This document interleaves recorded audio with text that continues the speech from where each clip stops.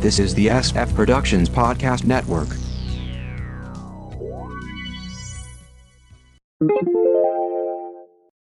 The Kinescope Initiative, Episode 100. A sitcom review in chronological order. From the SFPP and Television Center, take it away, Mark. Thank you, Announcer Bod, and welcome to the Kinescope Initiative, a sitcom review in chronological order. Well, it's taken us 100 episodes to get from the first U.S. sitcom, Mary Kay and Johnny, 1947, to the final sitcoms of 1979. You're young, you got money, you should be feeling fine, but something is not quite working, and it's messing up your mind. I know it, ain't it, Butch? The Associates premiered on ABC on September 23, 1979 at 8:30 p.m. An entry from the team that brought you Taxi, all about young attorneys at a law firm with Joe Regalbuto, Martin Short, Allie Mills, and Shelley Smith. They all have to kowtow to an elderly partner played by Wilfred Hyde White. There's also Tim Thomerson, who plays the mailboy out on the make. This was Joe Regalbuto's first major role, but not his last. Ace Crawford, Private Eye, Street Hawk, Knots Landing, Side Order of Life, and films The Goodbye Girl, The Star Chamber, and Lassiter, but is probably best remembered as Frank Fontana on Murphy Brown. Martin Short originally planned to be a social worker, but got cast in a legendary production of Godspell in Toronto with Victor Garber, Gilda Radner, Eugene Levy, Dave Thomas, Andrea Martin, and Paul Schaefer. He was encouraged to get into comedy and join the Second City. He would later be in the cast of SCTV, playing Ed Grimley and Jackie Rogers Jr., among others. He'd also go on to SNL in 1984 through 85. Other TV work included The David Steinberg Show, I'm a Big Girl Now, The Completely Mental Misadventures of Ed Grimley, voice work, his own eponymous series, Primetime Glick, Damages, Mulaney, Maya and Marty, The Cat in the Hat knows a lot about that, more voice work, and a lot of talk shows. Films include Three Amigos, Inner Space, Father of the Bride, Clifford, Mars Attacks, The Santa Claus 3. He had a one-man show on Broadway along with Little Me and It's Only a Play. He's currently touring with Steve Martin in a duo act. I used to like him, but he's become way just too much. Allie Mills would go on to TV's Making the Grade, Hill Street Blues, The Wonder Years, playing Kevin's mom, Dr. Quinn Medicine Woman, Yes Dear, and The Bold and the Beautiful. Shelley Smith started as a fashion model prior to an acting career, mostly in guest roles, recurring on For Love and Honor and Simon & Simon. She then retired from acting and got a psychology degree. Wilfred Hyde White attended the Royal Academy of Dramatic Art and spent the 20s and early 30s on London's West End stage before moving to films Me and My Girl, The Third Man, Last Holiday, My Fair Lady as Colonel Pickering, 10 Little Indians, Xanadu, and The Toy, and on TV, Ben Casey, Peyton Place, and Buck Rogers in the 25th Century, and Broadway, Caesar and Cleopatra, and The Reluctant Debutante with a Tony nomination. Hyde White generated 167 IMDb credits over his career. Despite this success, he was declared bankrupt in the UK in 1979 when this role came along. He passed in 1991. And we covered Tim Thomerson on episode 88 for Quark. Despite the future and legendary talent on The Associates, plus the track record of the producers and great reviews, The Associates lasted only 9 episodes, with 4 more never aired. The show did get 2 Emmy noms, both for writing, as well as 2 Golden Globes, one for Best Comedy and a second for Best Actor for Hyde White. The show was rerun on A&E, Comedy Central, and TV Land. I found an episode on YouTube. The opening theme is The Wall Street Blues, sung by B.B. King. Hyde White is droll with a dry wit, of course. Cloris Leachman guest stars. Regalbuto's character gets a job in Palm Beach and has to pick one of the others to join him. Martin Short plays it very befuddled. The script really pops. Just too bad the show never made it.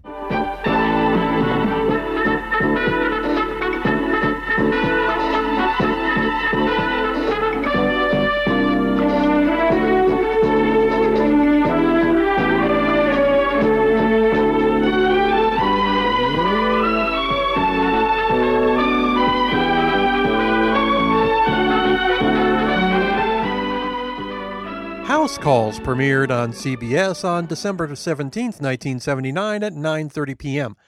A medical comedy based on the film with Walter Matthau and Glenda Jackson. Wayne Rogers steps into the Matthau role as a rule-breaking surgeon. Ironically, he played a similar character, Trapper John, on MASH, and CBS introduced a quasi-spin-off series that same year with Pernell Roberts playing Trapper. Lynn Redgrave plays the Jackson role as a hospital administrator that has to deal with him while trying not to fall in love with him. Ray Butkanika played a younger MD and Roger's pal. David Wayne played the crusty old doc. Anita Corsett, the head nurse. Mark L. Taylor was Redgrave's boss. Dee Dee Peters as a candy striper. And Diane Lander, Beth Jacobs, and Suzanne Hunt as other nurses. Redgrave got in a contract dispute, more in a moment on that, and Sharon Gless was brought in to replace her for the back half of the third and final season. Now, we covered Wayne Rogers for MASH in episode 66, David Wayne all the way back in episode 12 for Norby, and Sharon Gless in episode 94 for Turnabout. Lynn Redgrave was part of an acting dynasty going back to the 19th century. Grandfather Roy, a silent film star, father Michael, sister Vanessa, nieces Natasha and Jolie Richardson, and nephew by marriage Liam Neeson. She trained in London, then spent years in British theater, Billy Liar, The Tulip Tree, The Recruiting Officer, Hay Fever, Much Ado About Nothing. At the same time, she started a movie career, Tom Jones, The Deadly Affair, Georgie Girl, with an Oscar nom and Golden Globe win, The Big Bus, Morgan Stewart's Coming Home, and Gods and Monsters, with another Oscar nom and Golden Globe win, as well as a long Broadway run, Black Comedy, a show I did in college, by the way, St. Joan, Love Letters, Shakespeare for My Father, and Moon Over Buffalo, and television, recurring or starring in Armchair Theater, Centennial, Teachers Only, Chicken Soup, Rude Awakening, and Me, Eloise, voice work. Redgrave got an Emmy nom for House Calls, was appointed an officer of the Order of the British Empire, and had a successful commercial career working for Heinz and Weight Watchers. This is living, not dieting. She toured with Love Letters, co-starring her husband, John Clark, and at one point performed it for the O.J. trial jury. An off-Broadway theater is named for her. Redgrave passed in 2010. Ray Butkanika spent much of his career in TV guest roles, but was a regular on Rhoda for a season and Cutters. His film work includes My Girl and Shop Girl. Anita Corsett was, of course, Andy Taylor's long-running girlfriend and eventual wife on The Andy Griffith Show. She made her film debut along with Steve McQueen's first film appearance in The Blob. She had already been a regular on The Gertrude Berg Show prior to Griffith and was a regular or recurred on Death Valley Days, Emergency, and Matlock. Corsett passed in 1995. Mark L. Taylor already had a movie career prior to House Calls, Damnation Alley, Raise the Titanic. He would spend some of his career after that in voice work. The Mork and Mindy, Laverne and Shirley, Fonz Hour, Super Friends, the legendary Superpowers Show, the Superpowers Team Galactic Guardians, the 1988 Superman Show, A Pup Named Scooby-Doo, The Twisted Tales of Felix the Cat, and The Mask. But he did come back to be a regular or recur on Give Me a Break, Melrose Place, Boston Legal, Saving Grace, and How to Get Away with Murder. Other films include Arachnophobia, Honey, I Shrunk the Kids, and Inner Space. Taylor has generated 164 IMDb entries so far and is still working. House Calls did quite well on the schedule, in the top 20 with a Bazinga score of 3.7.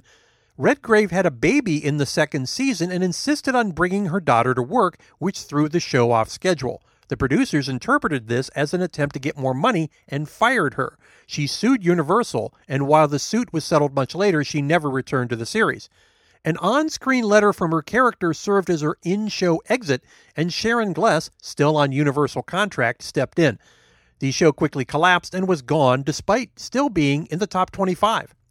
Caught an episode on YouTube, the theme sounds like something off the NBC Mystery Movie Wheel.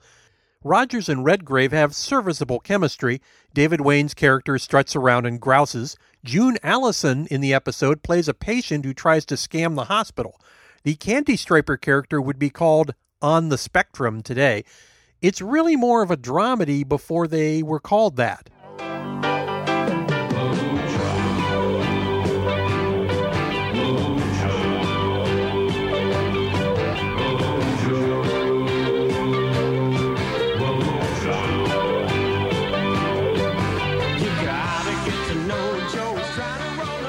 World premiered on NBC on December 28, 1979 at 10 p.m.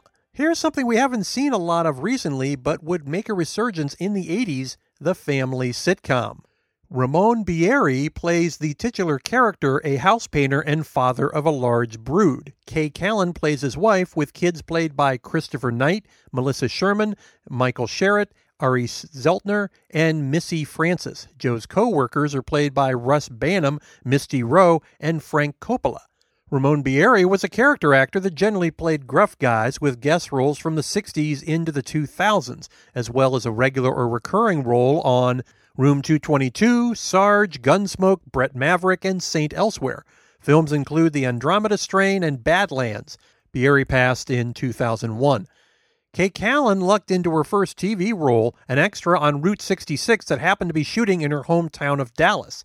Much of her career has involved guest spots, but she was a regular or recurred on One Day at a Time, Married the First Year, Blind Ambition, Cutter to Houston, Dallas, Coach, Carnival, and Meet the Browns, but is probably best remembered as Martha Kent on Lois and Clark.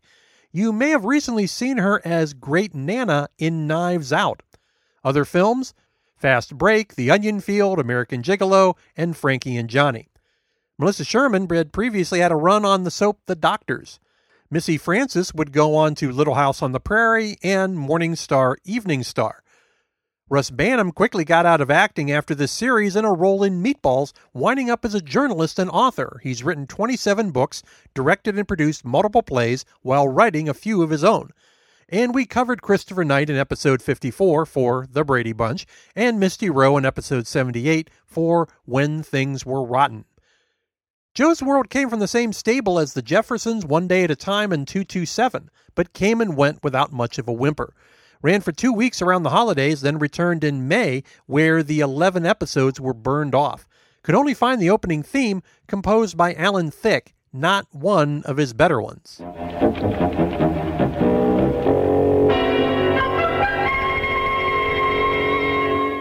Okay, that completes both 1979 and the 70s as a whole.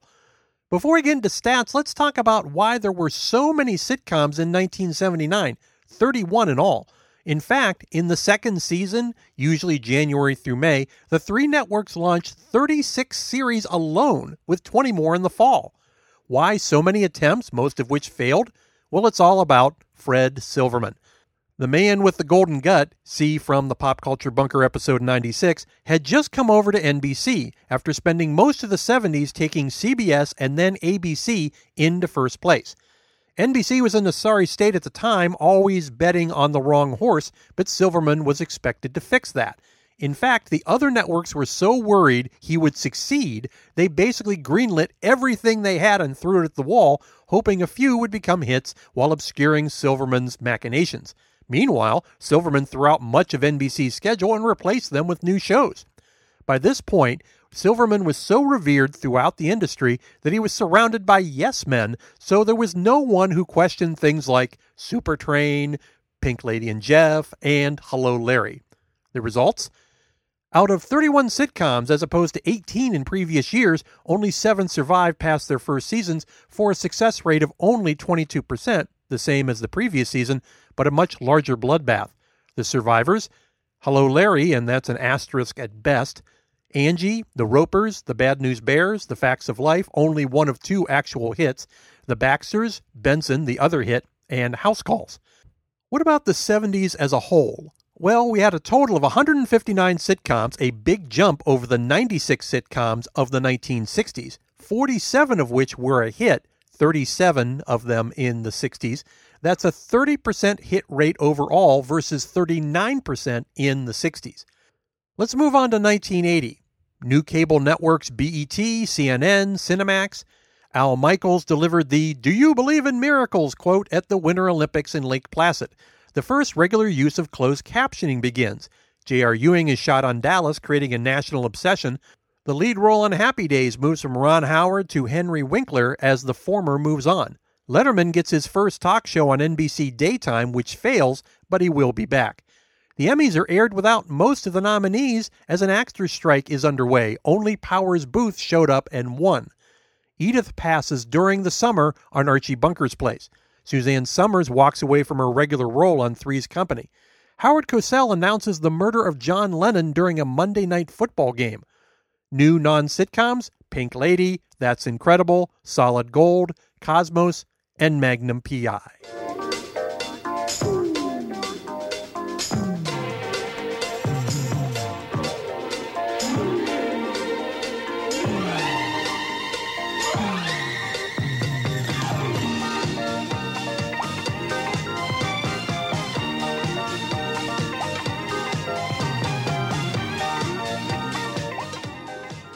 One in a Million premiered on ABC on January 8, 1980 at 8:30 p.m. An example of the turn a supporting player into a star genre, which generally fails as it did in this case. What's happening? Shirley Hempel, the sassy plus-size waitress, becomes a sassy plus-size cab driver who inherits a huge corporation from a recently deceased passenger. She decides to shake things up, declaring war on pompous stuffed shirts, including the company's VP, Keen Curtis. Richard Paul plays the ex-president's nephew. Dorothy Fielding, his, now her, secretary. Carl Ballantine plays a deli owner in the building and Shirley's confidant, with Ann Weldon and Mel Stewart as Shirley's parents. Now, we covered Shirley Hempel in episode 80 for What's Happening, Richard Paul in episode 86 for Carter Country, Carl Ballantine in episode 31 for McHale's Navy, Your Go-To Second Banana, and Mel Stewart in episode 69 for Rollout. Keen Curtis appeared in a 1948 version of Macbeth, directed by Orson Welles. He then spent decades on the stage, starting behind the scenes, but moving to roles in You Can't Take It With You, The School for Scandal, Pantagales, The Cocktail Party, The Rothschilds, winning a Tony, Annie as Daddy Warbucks' understudy, and La Cage aux Folles. Films include Heaven Can Wait, American Hot Wax, and Lambada, while doing dozens of TV guest roles along with recurring or regular roles on The Magician, Amanda's, Cheers, Sunset Beach, and The Pretender, with voice work on Space Stars, The Dukes, The Smurfs, The Pirates of Darkwater, and SWAT Cats. Curtis passed in 2002. And Weldon would go on to the TV series 9 to 5 and films Shampoo and The Big Bus. As mentioned, One in a Million was not a hit, running all of 13 episodes, at least they all aired. Hempel left What's Happening for this, although she would return to that show's sequel in the 80s. With such a generic show title, you'll only find the opening theme, a generic disco ditty with Hempel pulling her taxi up to a tall building. That's it.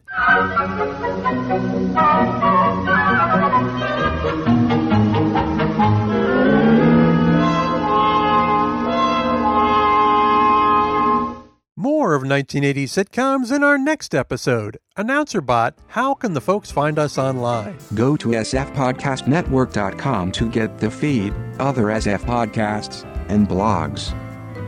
Subscribe via your favorite podcast catcher and leave us a review.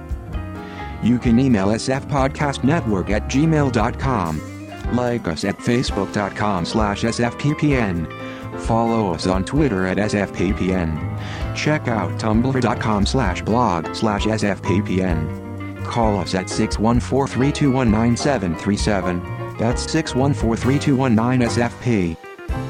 Back to you, Mark. Well, I'm filing this episode in the archive. Tune in next time.